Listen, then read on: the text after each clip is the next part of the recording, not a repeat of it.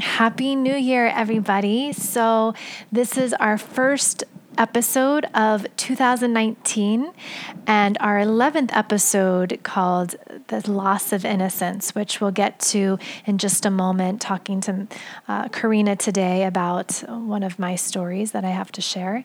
But before we get there, I'm offering a number of exciting events this week and the rest of this month.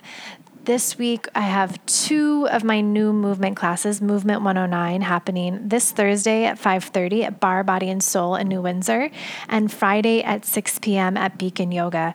And at Beacon Yoga, we're going to do a special Movement 109 class called Fire. So if you're feeling like you need something kind of lighting that flame for your new intention for the year, you're feeling sort of stuck, or maybe you just need to get rid of something, this will be a really special class that will move around and get that energy kind of going and get you going for this new year. So that'll be Friday at 6 p.m. at Beacon Yoga. And we'll also do some awesome things too on Thursday at Bar, Body, and Soul. Also, I am really interested this year to do a little bit of a tour. So if you're not in the Hudson Valley and you would love me to come to you for Movement 109 or even and/or yoga, I would love to come to you. So reach out and let me know where you're at, and let's make it happen. If you have a home studio that you would love to bring me to, I would be open to that. So reach out and let me know, because I'm looking at a little kind of mini tour, teaching tour this summer and late spring. And this month we have West Point is starting this Saturday. So if you are still interested in doing your 200-hour teacher training with me at West Point, we still have a spot or two open. This is really geared more towards, we're giving you the solid basics, the Yoga Alliance standards, but also a little bit more towards teaching to active duty. So we have cadets doing, majority of this are the cadets doing the training, and then we've opened it up to veterans and military spouses and anybody who's really interested in teaching to this community, this military community. So that's starting this Saturday. So you've got to sign up and reach out to me. You can reach out to me through the website nomadalwaysathome.com, or you can email me directly at phoebe@nomadalwaysathome.com. And another teacher training that I will be leading at Riverstone Yoga in Tarrytown, that's starting next week. That's next Thursday, January 17th. So that's a month intensive. If you have a month that you want to dive into it, come on over. You can find out more about that teacher training over at riverstoneyoga.com. And I will be leading that one as well. So it's going to be a busy month. Oh, and for more movement classes, because Movement 109 will be happening more throughout the winter in the Hudson Valley. If you want to find out more about that, that's also all of our new dates and new locations in the Hudson Valley is over at nomadalwaysathome.com. So with that said, let's dive into this episode, Loss of Innocence. All right, so hello everyone.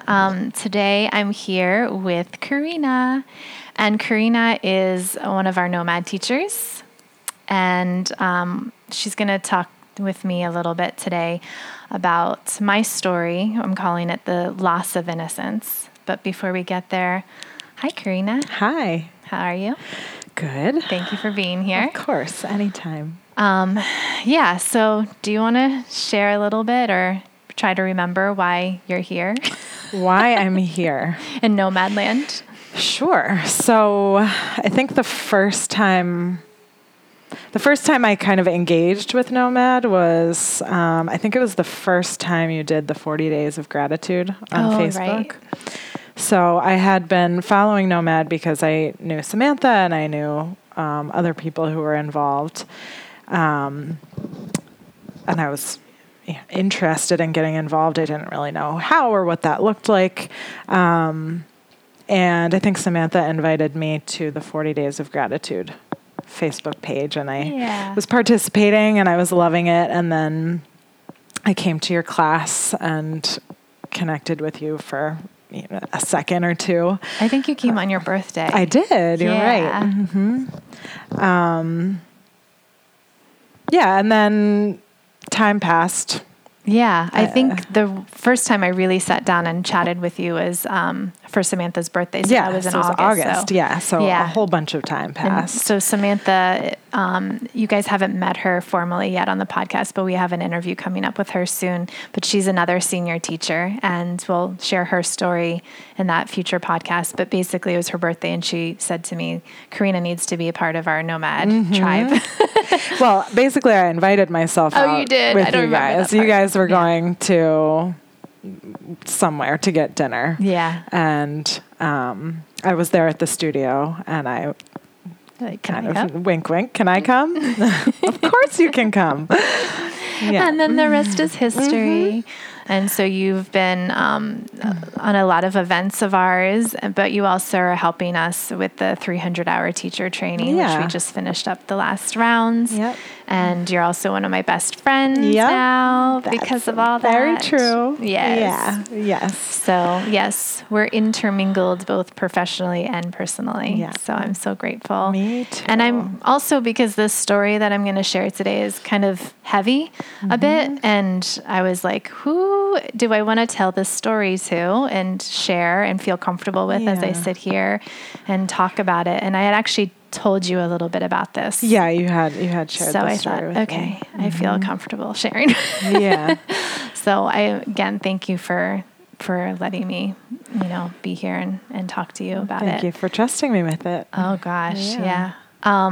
So we're recording it on, today's January 7th? It is. It's Monday. And by the time we release this, which will be tomorrow, we're kind of in, this podcast is called The Space in Between, but we are in sort of, for me, a space in between today.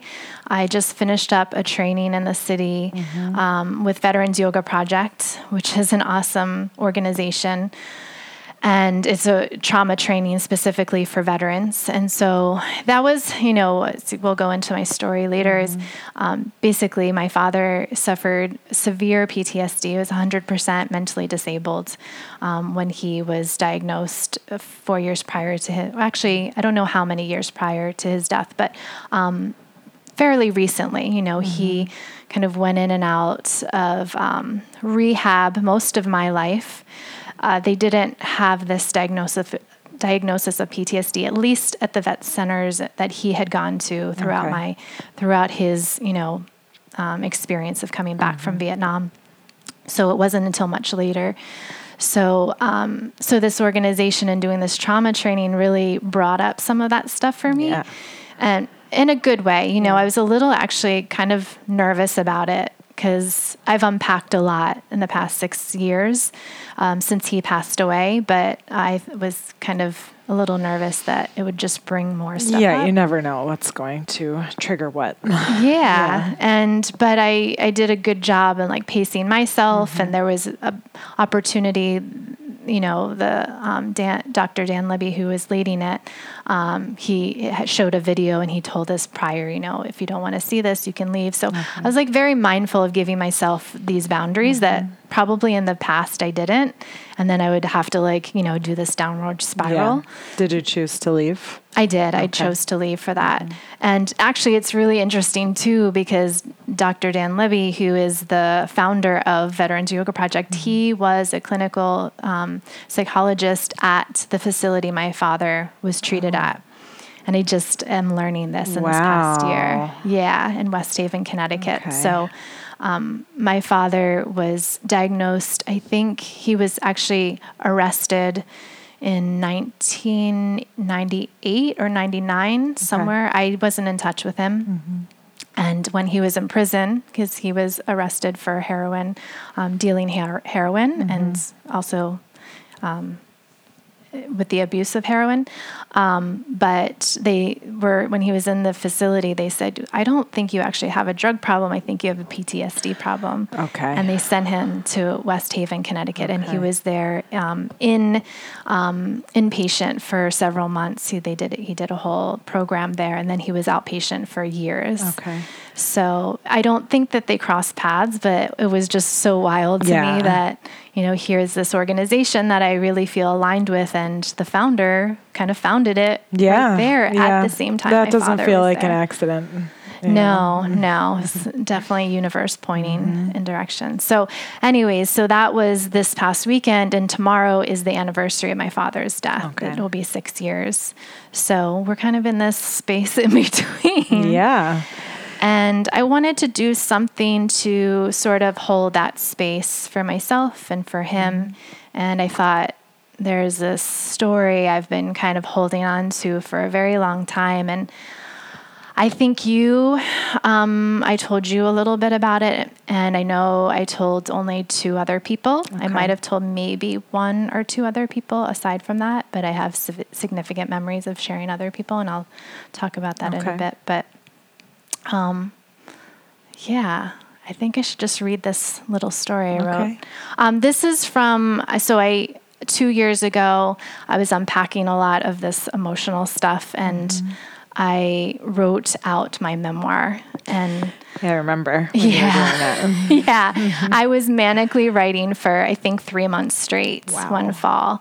I just thought I had just gone through a breakup, and I was just like, I knew that a lot of the unpacking of that relationship was because of like the stuff I hadn't unpacked with my past. So I was like, I need to fix this. So I just manically wrote this memoir, and I don't know if I'm going to do anything with it. Maybe I'll just share them, on podcasts here and there, but this is one of them. And I'll just preface, this was just the summer that my parents split up. My mom left my father and I. And okay. Yeah. Does it say in there how old you were? I was 8. I had just turned 8 years old. Okay. So it was the end of my 2nd grade, and this was the summer leading into my 3rd grade. Okay. And the story is called Cleaning Day. Should I begin? Yeah. Okay. It was just Dad and me. We were doing our best to make the best of it together. We continued our weekly Saturday rituals of cleaning the house together. I was in charge of dusting and vacuuming the stairs and the living room.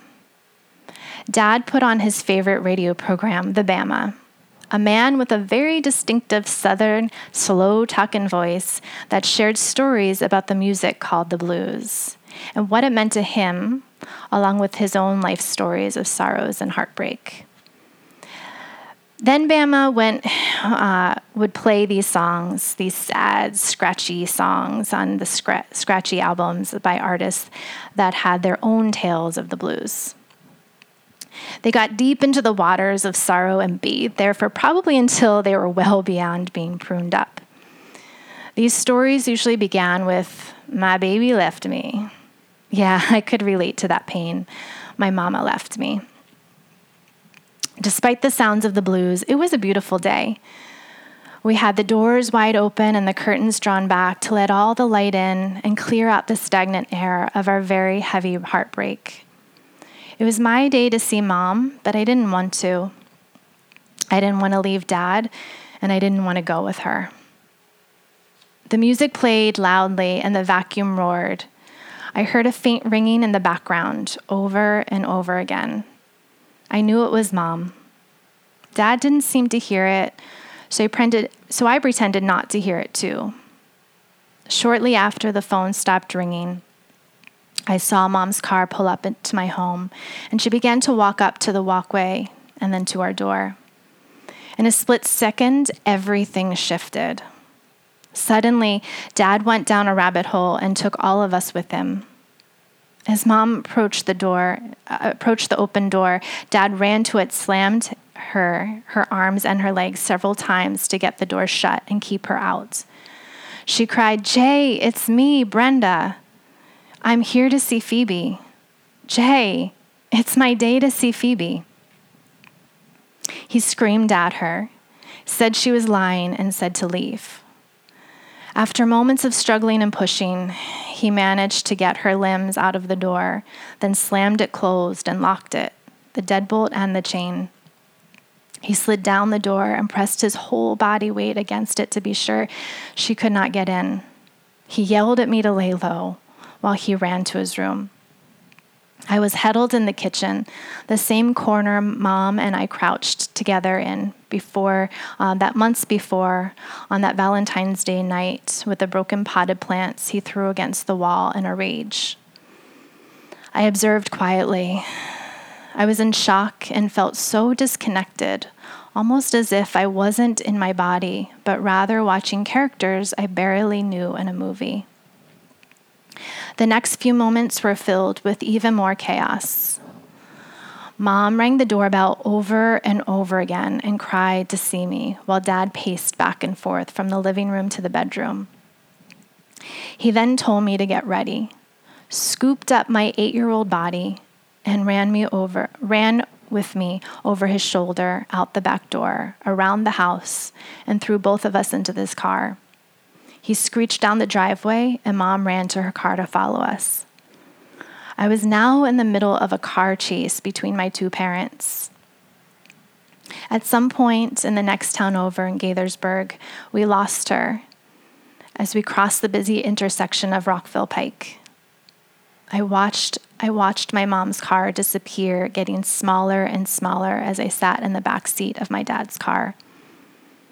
For the first time, I missed my mommy and wished I was with her in her car so she could drive me far away from this madness. I had no idea where we would be headed next. At some point, I lost track of time. We arrived at a familiar apartment complex. It was my dad's friend, Jim's place. Dad took deep breaths when he parked the car. When we walked into Jim's apartment, Dad handed him a gun and asked him to keep it safe and away from him so he wouldn't use it. He said he got really close to using it today.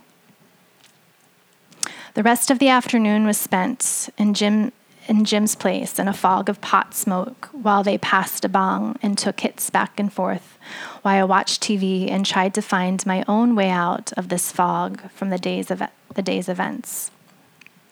At that moment and from then on, I vowed I would make sure Dad knew when Mom was coming over, and I would always go willfully with her, even if I didn't want to.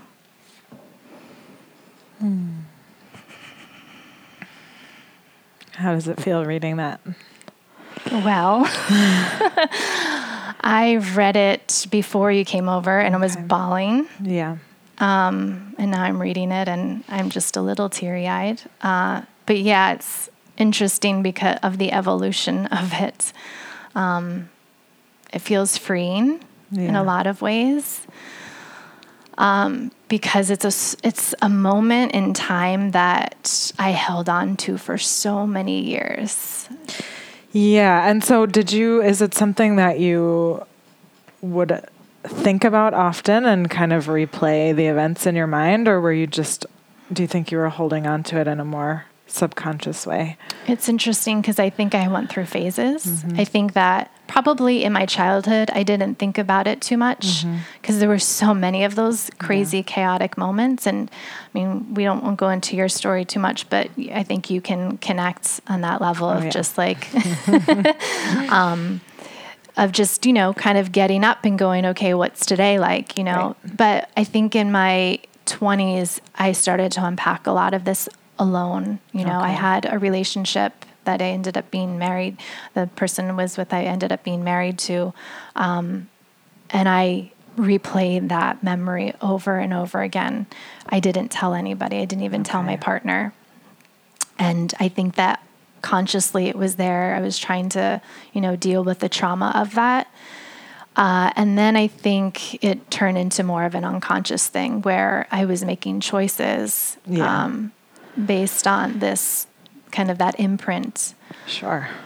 And I think what really stuck with me was the shame that I felt, was that I really truly believed for so many years that I was the one who did this.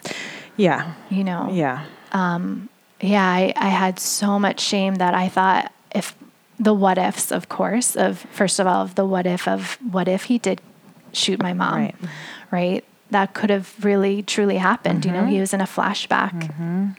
But I didn't know that. We didn't know what that was back then. You were 8 years old. Yeah. I was 8. Yeah, I was 8 years old, but they also didn't know all of this. Right. But scientifically, okay. But at least we knew. I mean, we didn't know my family knowing he was in a flashback. But, I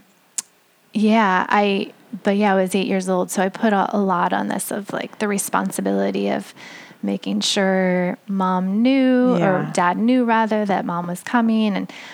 And I thought in my head for a while, like I thought this, I didn't want to be near my mom and I created this. Right. I created this. And yeah, I think that's unfortunately very natural, you know, for kids who you don't have context. You don't know better. You don't have somebody guiding you through any of that. It was, and nobody talked about it. Yeah. There were so many of these moments in my childhood where this would be like completely crazy and dad didn't remember. I mean, I don't know if he remembered or he felt guilty about it, but he never recognized it and say, whoa, shit hit the fan the other day. I'm really sorry. My mom never brought it up, Yeah. I don't know if she was ashamed of it too or scared or, I don't know, and so there was no acknowledgement of it. Sure. So it was like, well, how am I going to? That's really confusing. Very confusing. Yeah. So something like that would happen and then it would pass and then it would just be like as if nothing had happened. Until the next time. And I mean, you can probably relate in some level to that. And it's very confusing for a child to be like, oh, this is the norm, right? And there's no place to process it. I think I was in therapy then, but I don't even know if I said anything then because nobody had acknowledged it. So it was like, well, maybe that didn't happen, right. Or maybe this is nothing of significance.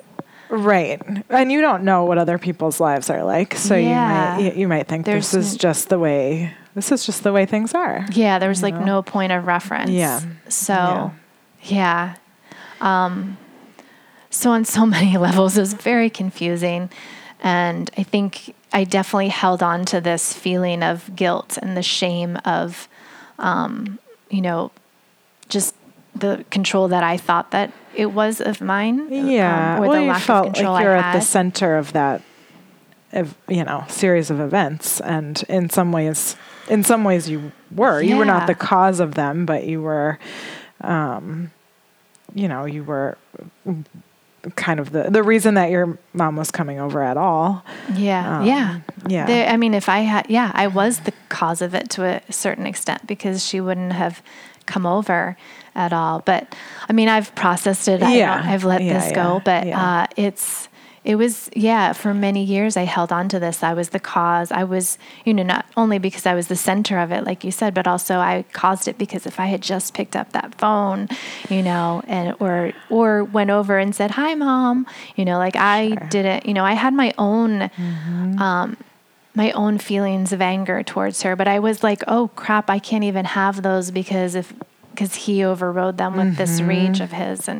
And I've been in therapy for many years now and unpacking what anger is, what anger looks like. And I had such a warped sense of what anger was because that's what I saw was rage. Yeah. And I thought, well, I can't be angry. And I never was able to process whatever that anger was of mine. So, it was like, I even joke with my therapist. I'm like, I don't even know what angry is anymore.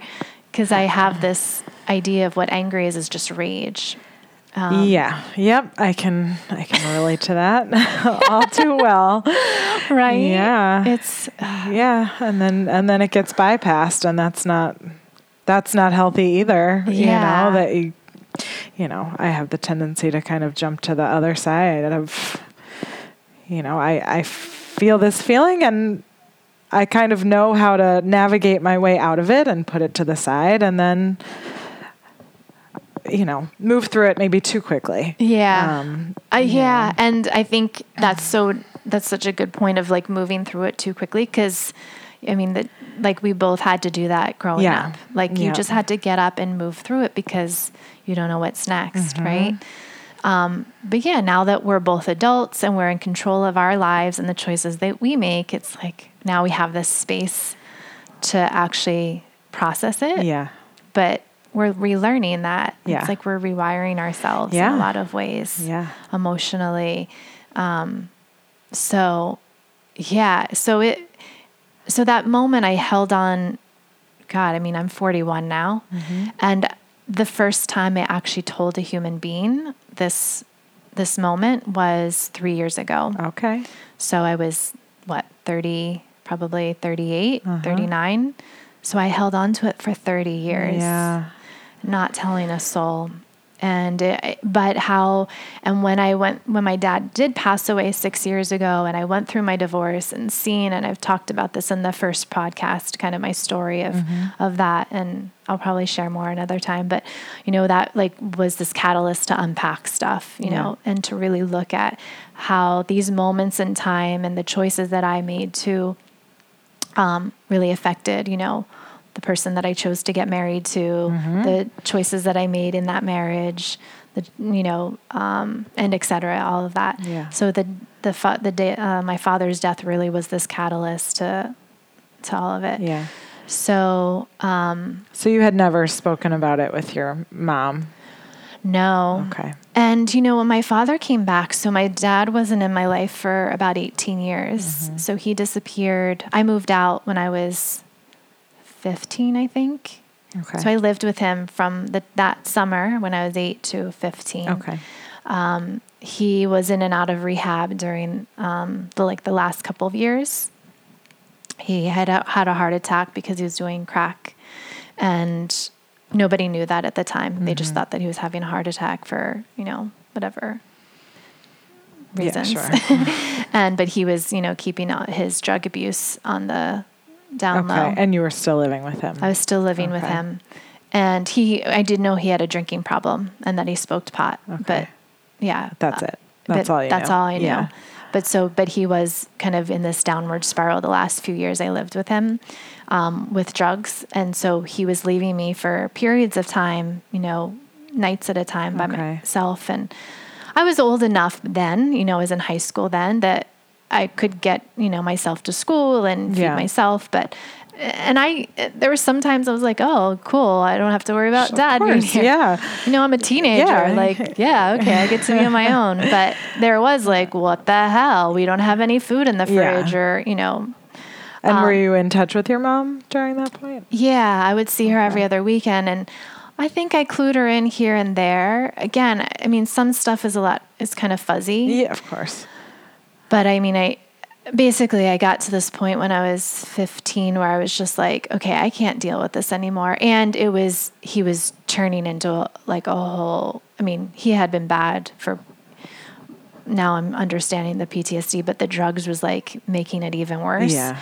So he was in and out of rehab and disappearing and more moments of rage. And he was just turning into a monster. I was seeing more of the monster rather than the loving, sweet person that he really was most of the time. So I actually ended up going to live with my grandmother for a few months in Texas just to clean the slate. And that was his mom or your mom's mom? My mom's mom. Okay.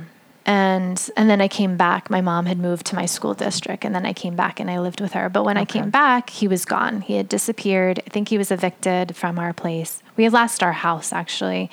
And then we moved into a little townhouse, and then he got evicted from that. So he was on a downward spiral. I thought he had hit rock bottom when I lived with him, but he continued down. Okay. And by disappeared, you mean nobody knew where he was? I think his parents knew, but I wasn't in the best, I didn't talk to them that much. And they would I was like the black sheep. They didn't, which is crazy because I was a really good kid, but my parents, they married, they had me out of wedlock. Okay. And it was just whatever. I was the bastard's kid, basically. So I didn't have the best relationship with them. So, but they would tell me here and there, that he was alive. That was kind of the need to know information. Okay. So, but I knew he was somewhat alive, but I didn't know if he was homeless. I didn't know if he was in the jail. I did only know one time when I was in college when he was he had another heart attack. And so they actually contacted me, and my mom was living in the same town as him or them. And so I went home to hopefully see him, but I ended up not seeing him. Okay. And he asked me for money. Oh. Yeah. So he got out of the hospital and he asked me for money. And I was like, no. How did he contact you? I think my grandparents gave me his phone number. They were like, he just got out of the hospital. Here's his number. I can't remember exactly. Yeah.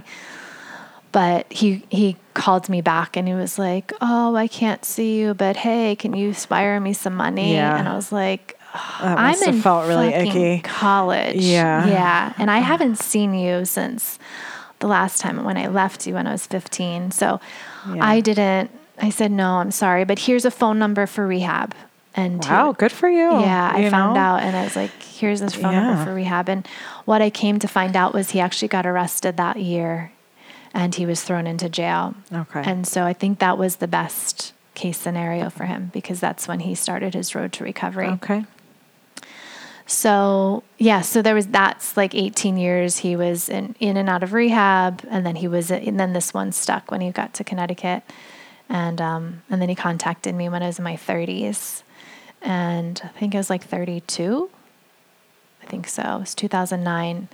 And but when he came back, he was still he was rehabilitated as much as he could be. He was still considered 100% mentally disabled by the veteran. What does that mean exactly? So there's lots of different criteria, and actually I learned a lot about this weekend. But there's a lot of different criteria that a patient has to meet to be considered, having PTSD. So they look at the different kinds of thoughts, the different kinds of interactions with people too, but just a lot of flashbacks and nightmares. They look at all of the different symptoms, and so he rated to have all of the symptoms. I guess I have a huge list. So someone could be less than 100%. Yeah. So the government says that you're 100% disabled so that you can get disability. I see. So he got that. So he was as bad as it could be. Yeah, he was not able to work because he did not have the mental capacity or the emotional capacity to work. Okay. So he got a check every month, which I'm so grateful for because, he got a little, he was able to just go to meetings. He was in AA and he had a nice little community there, and he was driving his friends to work who didn't have cars. He was really doing a lot of community service his last years. Yeah. It was really lovely to see his community of friends who he surrounded himself with and that he supported, and they supported him. It was such a gift. But when he came back, he was still not there, in a lot of ways where he could say, I'm sorry. I don't even know if he had recollection of some of the memories. And I didn't know if it was my place to say, hey, those things that really messed me up, let's unpack that. So I never did that. I never had that with him. And so I just enjoyed the time that I had with him. And so to answer your question, because that was a long version to get to your answer, I didn't say anything to my mom either. Okay. My mom and I, after my dad's death, we did start to unpack a lot of our own stuff. And I had a good relationship with her, but we hadn't it was good for the present, but we hadn't really dealt with the past. Yeah. So. Yeah. And that. Yeah. Did it feel kind of surfacey with her?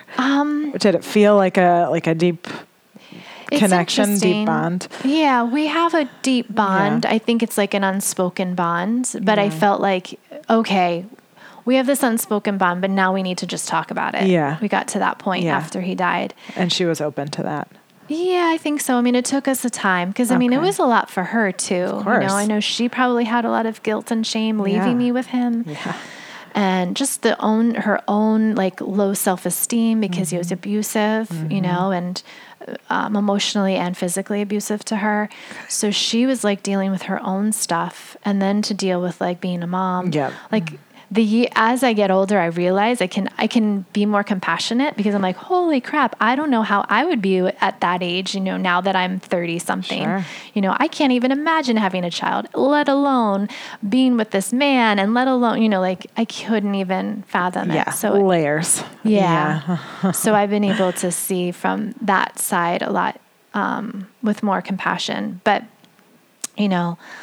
the first person that I told, though, was 3 years ago. So it was still like, oh, I need to talk to my mom about this stuff. But I was holding a lot of resentment before I actually did. But I'm trying to remember why. So I had a friend. He was one of my very closest friends. And actually we ended up being together for a couple years right after this.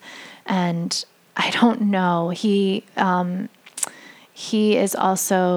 presently in the Navy right now. And so we connected a lot on, my father's past and kind of his stories, because he's done 2 tours to the Middle East, and he was deployed. So we just naturally connected on a lot. And there was just one day we were at the coffee shop here at Bank Square, and I don't know why I just blurted out that what I just read, that story. I just was like, this is what happened, blah, blah, blah. It just came out. It just came out. And it was like, we weren't even talking about this stuff. And I just told him, and he looked at me, and he looked at me, and he had these huge tears in his eyes. Aww. And he was just like, I'm sorry. And it was the first time somebody said, I'm sorry to me. No one had ever said sorry about any of that period of my life. And he said, I'm sorry about that one specific moment. I had never told anybody. And it was so freeing to me. And it was just like, oh, okay. Yeah. And this isn't mine to bear anymore. And that he gave me the strength to just say, I'm sorry to me, and I was acknowledged. And I don't know, it gave me the strength to then talk to my mom. And I think it wasn't until another year later, I was hoping she was actually going to donate some money to Nomad. And she gave it to me at Christmas. And I felt really guilty about it. Okay. And I was like, why am I feeling guilty about this? And this memory came up again of this moment. And I was like, oh my God, I still have guilt for being mad at her then. Yeah. And I cried a little bit. And then I shared this, do you remember this time? Okay. And I didn't even know if she knew that there was a gun involved, or if she knew he had a gun. Did she? She knew that he had a gun, because she wasn't happy about it when they were together. Okay. He hid it in a closet. But so she was aware of it, but she didn't ever think that he would attempt to use it or anything. So, so that's when we really started to unpack stuff. And it's been really freeing to have that, the past few years. Yeah. Do you think that telling the story for the first time, even though it kind of happened by accident, do you think that it made it feel almost more real to you? Yeah, I think so. I mean, I remember playing it over and over in my 20s and being like, maybe that, I don't even know, and then having somebody acknowledge it, this person, have him acknowledge me in that moment. It made it real. Like, oh, I brought somebody else into it now. And then to say it to my mom, and who was a witness, who was there, and she acknowledged it too. Was like, oh, it did happen, because it was like, oh crap, maybe I just made it up. I don't know. Right. It's memory's a funny thing. It is. So, and then realizing like, wow, I have my own PTSD. I didn't. Yeah. Now that I'm learning more about the past year or so, I'm learning more about what PTSD is and how it looks on different people. Because I just had this one picture of my father's PTSD and what that looks like. And I'm realizing, and I thought anybody who says I have PTSD, I'm like, oh God, they're going to go into rage. They're going to become abusive. And so I had this one picture of it.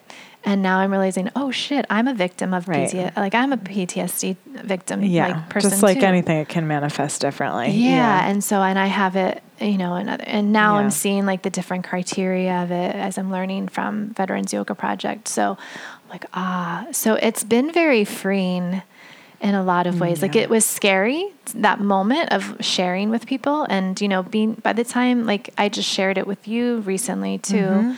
And like I said, I might have told one or maybe two people in this time frame. But by the time I shared it with you, it was like, oh, so this happened. Yeah.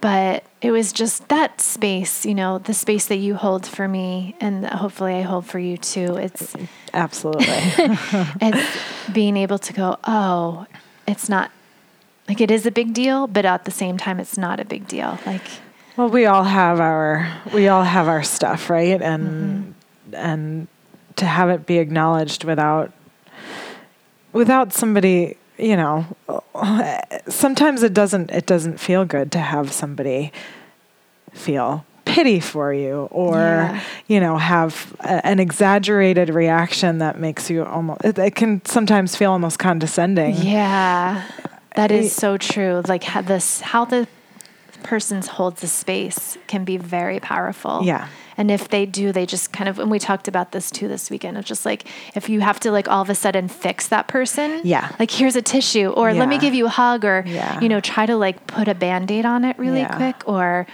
like, kind of imprint whatever their story is on it too. Oh my God, you've had such a hard life. That's horrible. Yeah, there's judgment. Yeah, there's like, even though they're sympathizing with, there's some sort of judgment. I think what it means to hold space, at least for me, is just to be able to be with a person in a very loving but also completely neutral way, and that they are experiencing whatever they're experiencing, and you don't have to change it, you don't have to alter it, you don't have to fix it, you don't have to back away from it. And something that you always, whenever like we have our little text things and we both have like our days, what I always appreciate about you is like, before you even say something, you're like, how do you feel about that? Because it's probably you're also gauging and it's a text. It's like, well, are you happy about that? Are you upset about it? Like, let me see where you're at before I react. But it's like you're holding that space to be like, well, that's the shit that you just went through. How do you feel about it? Instead of like, oh my God, that's so horrible.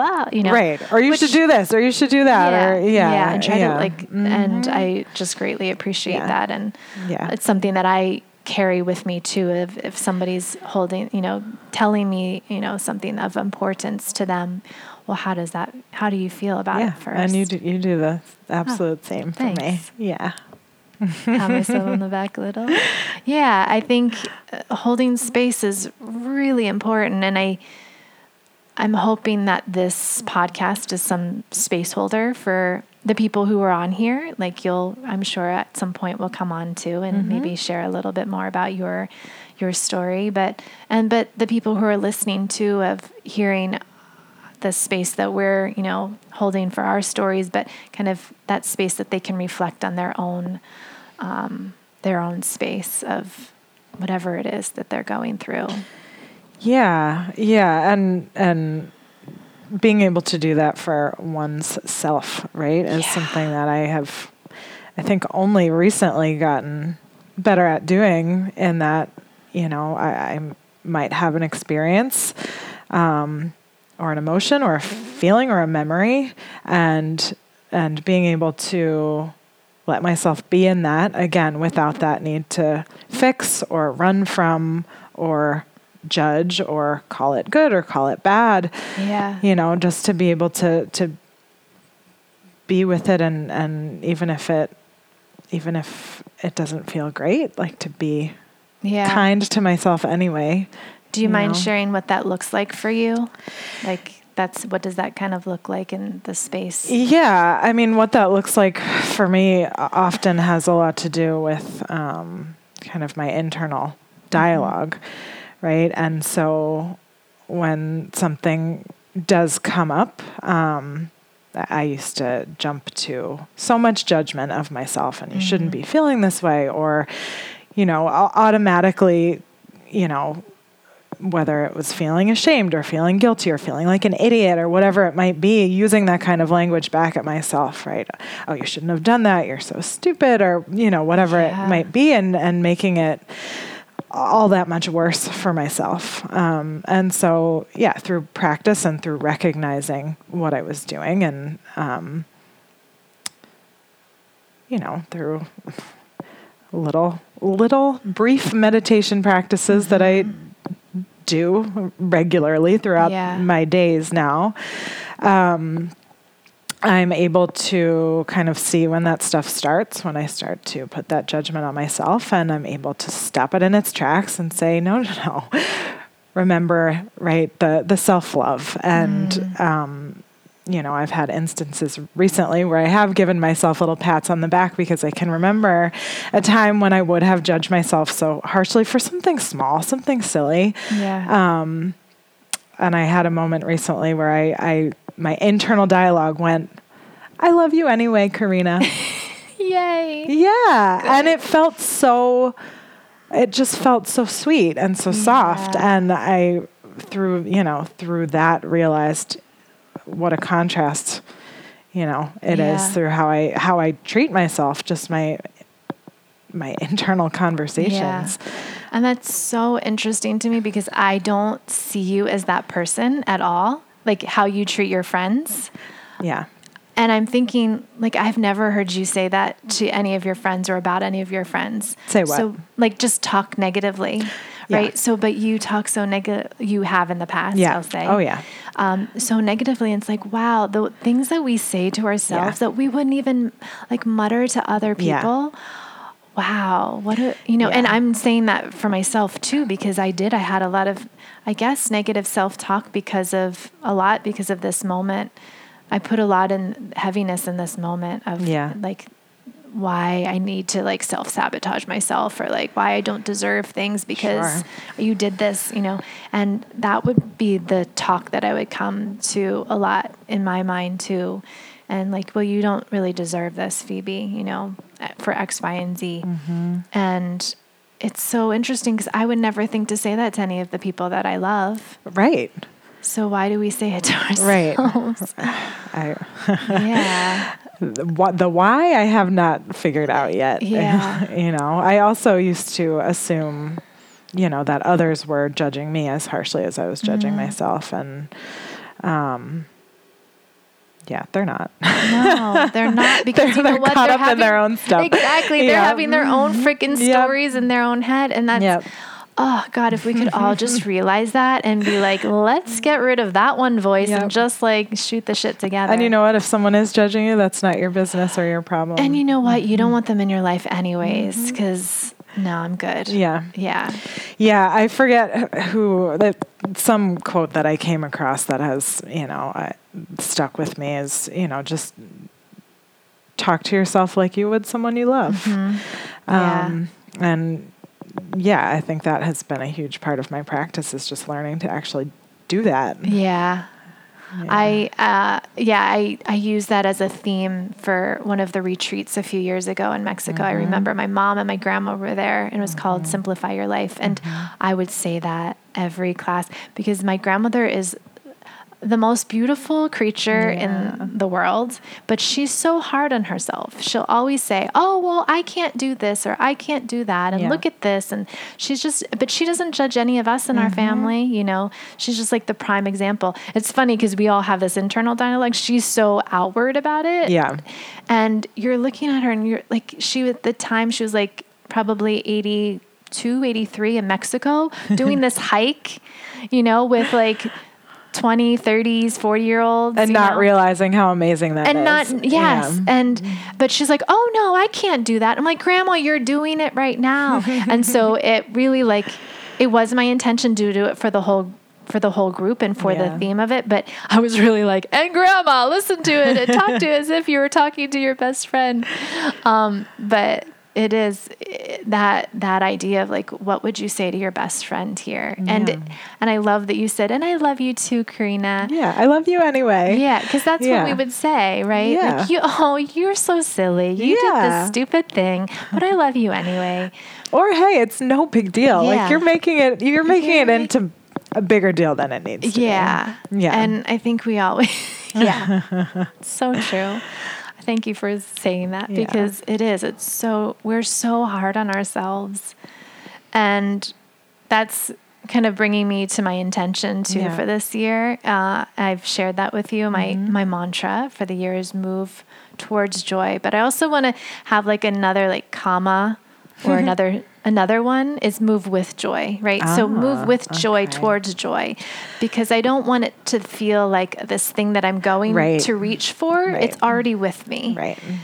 But it being already with me is just going to create even more of it, right? Yeah. More of that abundance of joy. So, that's my like amendum to it. Yeah. I love it. And because, I was really, and the other thing that I wanted to say is, this weekend before I went to the training, I took a class, and, the theme that I was hearing, and it was just in light, it was really aligning. It was like the universe saying, your intention for this year. Yeah. Let's remind you of this. I kept hearing over the weekend, that recovery isn't punishment. Okay.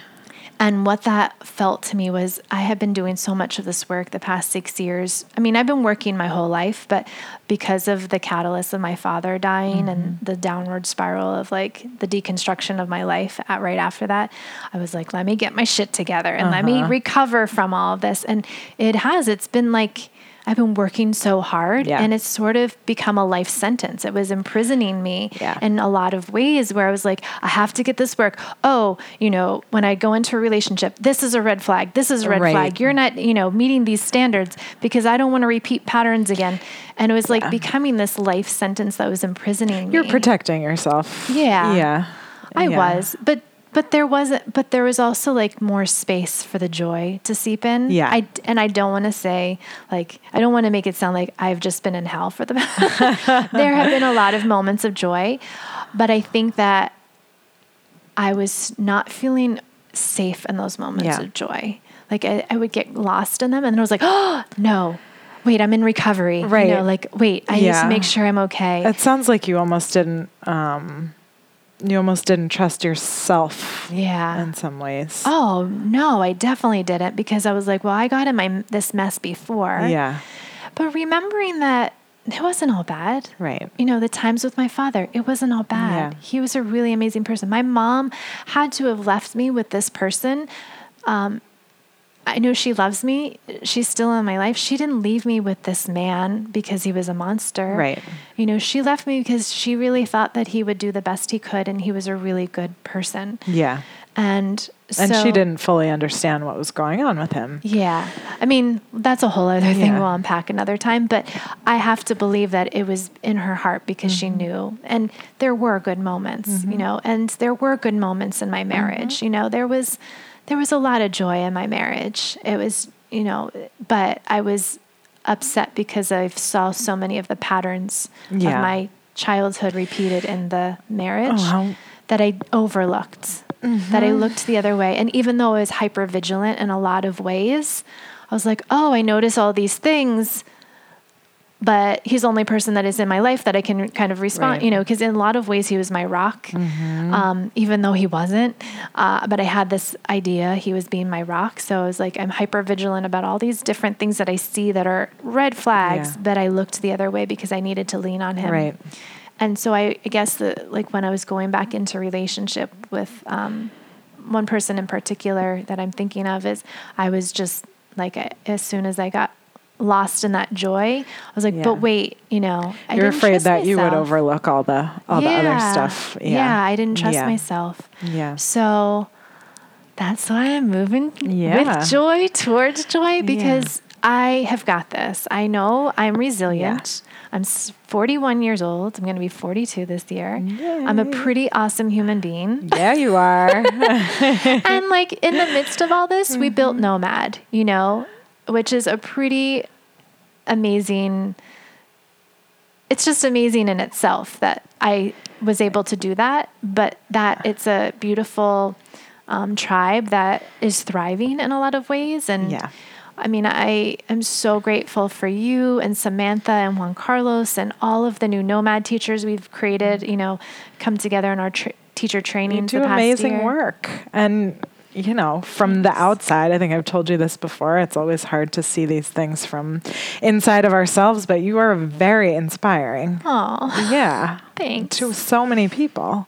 Thank you. Yeah. And you are, I think at this point, you know that you're solid in yourself and that, you know, you can trust your own instincts and you don't have to fear. Yeah. You know. Yeah. That's the key fear is that I had so much fear. Yeah. And the fear was becoming this punishment and it was imprisoning me. And thank you for reminding me that, I'm owning it. Yes, I'm inspiring. Yeah, you are. And God, if I, even a couple months ago, if I could say that to me, like how egotistical of that, right? You know, like there's that negative talk and okay, I'm going to accept that. You just gave me a nice compliment. Yes, Thank you, Karina. I'm going to accept that. And then my inner voice is also going to say, yeah, you are inspiring. And I will take the credit, but I also will give it to you guys too, because you always inspire me, you know, having a tribe that I can rely on and who we just, every time we connect together, you know, individually, but also collectively, I mean, magic always happens. It does. And I don't know what's going to happen next. You know, that's what's so beautiful about our stuff. We don't have a business plan where it's like, okay, and this, you know, and then we're going to, you know, hit off these bullet points and we're going to hit off these sales, you know, for this quarter. We're just like, well, how can we create magic this year? And we do. and I know that I'm driving it, but I need co-pilots, and you guys are the most amazing co-pilots. And we just continue to build and grow, and it ebb and flows, and there's that freedom we all have within that we can ebb and flow together. And it keeps organically kind of evolving. It's magical, and it's a beautiful thing to watch, and something that I have really gained from working with you is the ability to feel more excited and curious about the fact that we don't know what's going to happen next, rather than, you know, what I have a tendency to feel, which is anxiety and fear, and I don't have a plan, and I need a plan, and, you know, plans are great, but guess what? They very rarely pan out exactly as we expect them to. So to become comfortable, and even more than comfortable, you know, friendly with the unknown and the process and the change and all of that. Yes, curious. Yeah. The gift, I don't know if you saw the 300-hour. I know, what did they give you? We have our 300-hour grads gave us archetype cards that Becca Starr made, who is also a guest teacher for our training. And the one that I don't know if you saw, but they gave me the Seeker, and it says, "What are you curious about?" And I was like, "Oh, they know me so well." I believe mine was the Priestess. Oh, that's right. I don't remember what the sub title was, or the question. I just remember yours had the wings. I was like, "Oh, she is a fairy. She just looks like she's gonna fly away." Yeah, I thought they were spot on in the gift that they got us. But curiosity. I think that's the opposite of fear. Is I mean, I think people think fear and love, but I think it's curiosity. I think so too. Because when we're fearful, we already have these like ideas of what could happen or what couldn't happen. We kind of prescript what's going to happen in the future. Yeah, and the fear comes from having an expectation and an attachment to that outcome. Yeah, and if it doesn't go that outcome, then God forbid. Then what? Then what? Everything falls apart. Yeah, but if we can lean in with curiosity, like you said, and it's actually going to end up. I mean, I've thought of so many times when I had this intention of what it was going to be, and I had then the expectation of what it was going to look like, and I got there, and I got probably exactly what I wanted. There, I got a lot of things at the end of my marriage, like the house and the job, and I got everything that I asked for, and I was like, okay, this still doesn't feel right. But then I've had so many more amazing experiences where I'm like, I don't know what the hell. I have an idea that I want to do a teacher training, for instance. And then all of a sudden it was like, oh my God, we have this amazing curriculum, and we had like guest teachers float in and out. And I was like, oh my God, this was not what I thought it was going to be at all, but it's so much better.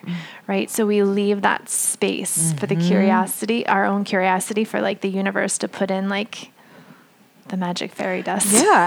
We leave our lives open for possibility rather than controlling it. We work toward one specific goal with tunnel vision. We're blind to all of the possibilities that are knocking on our door. And just to kind of bring it back to PTSD, I mean, that's one of the things of PTSD is that, a traumatic event, it's, it wasn't predictable. You don't have control of it. And so I think that when you have gone through something like that, you want to control, you want to make sure everything is predictable and feels safe. And so that's kind of where, unfortunately, that fear kind of exacerbates in it. It's like this weird space for people who have dealt with trauma. It's like they want something safe and predictable and be able to control. And so many people have dealt with trauma. God. I mean, we're living... I would say most. Unfortunately, we are. And so I think this space, I mean, that's what we talked a lot about this weekend, was just being able to hold a really safe container. And I think that, and it sounds like, I'm going to just go on a limb, it sounds like Nomad created that space for you, like you said, and go, it wasn't a physical container, but we hold this space for you. And you're like, it's okay not to have a plan. And it was also seeing the example of how of it. How you're able to embrace. And that took the work for me too, because I was like, oh shit, I don't know. I'm not sure if I feel safe right now. But now, I mean, it's been 4 years of Nomad, and it ebbs and flows and it changes. And I don't know what I'm doing after April. I have 2 teacher trainings. We're ending in April. I have no idea. We're going to Spain. We're going to Spain. That's right. We talked about it afterwards. We're going to Spain. And so that's going to happen. Let's end on that. Okay. Anything else? Anything else? No, this has been wonderful. It's been kind of fun, right? Yeah. You were saying you were a little nervous before. And then there I go with my control and my need for a plan. The more I practice not having a plan, the more I'm reminded that it's just fine. Yeah, it's just us talking with headsets on. Like, this is what we would be doing, like, if we weren't recording ourselves. So, well, thank you for going on a limb and being curious with me and letting me also share my story. It means a lot. To be able to sit here with somebody that I care about and love and share. Well, thank you for sharing it and for doing all that you do. I know that you are impacting many more people than you might know. Thanks. As you as well. All right. Thank you. Okay.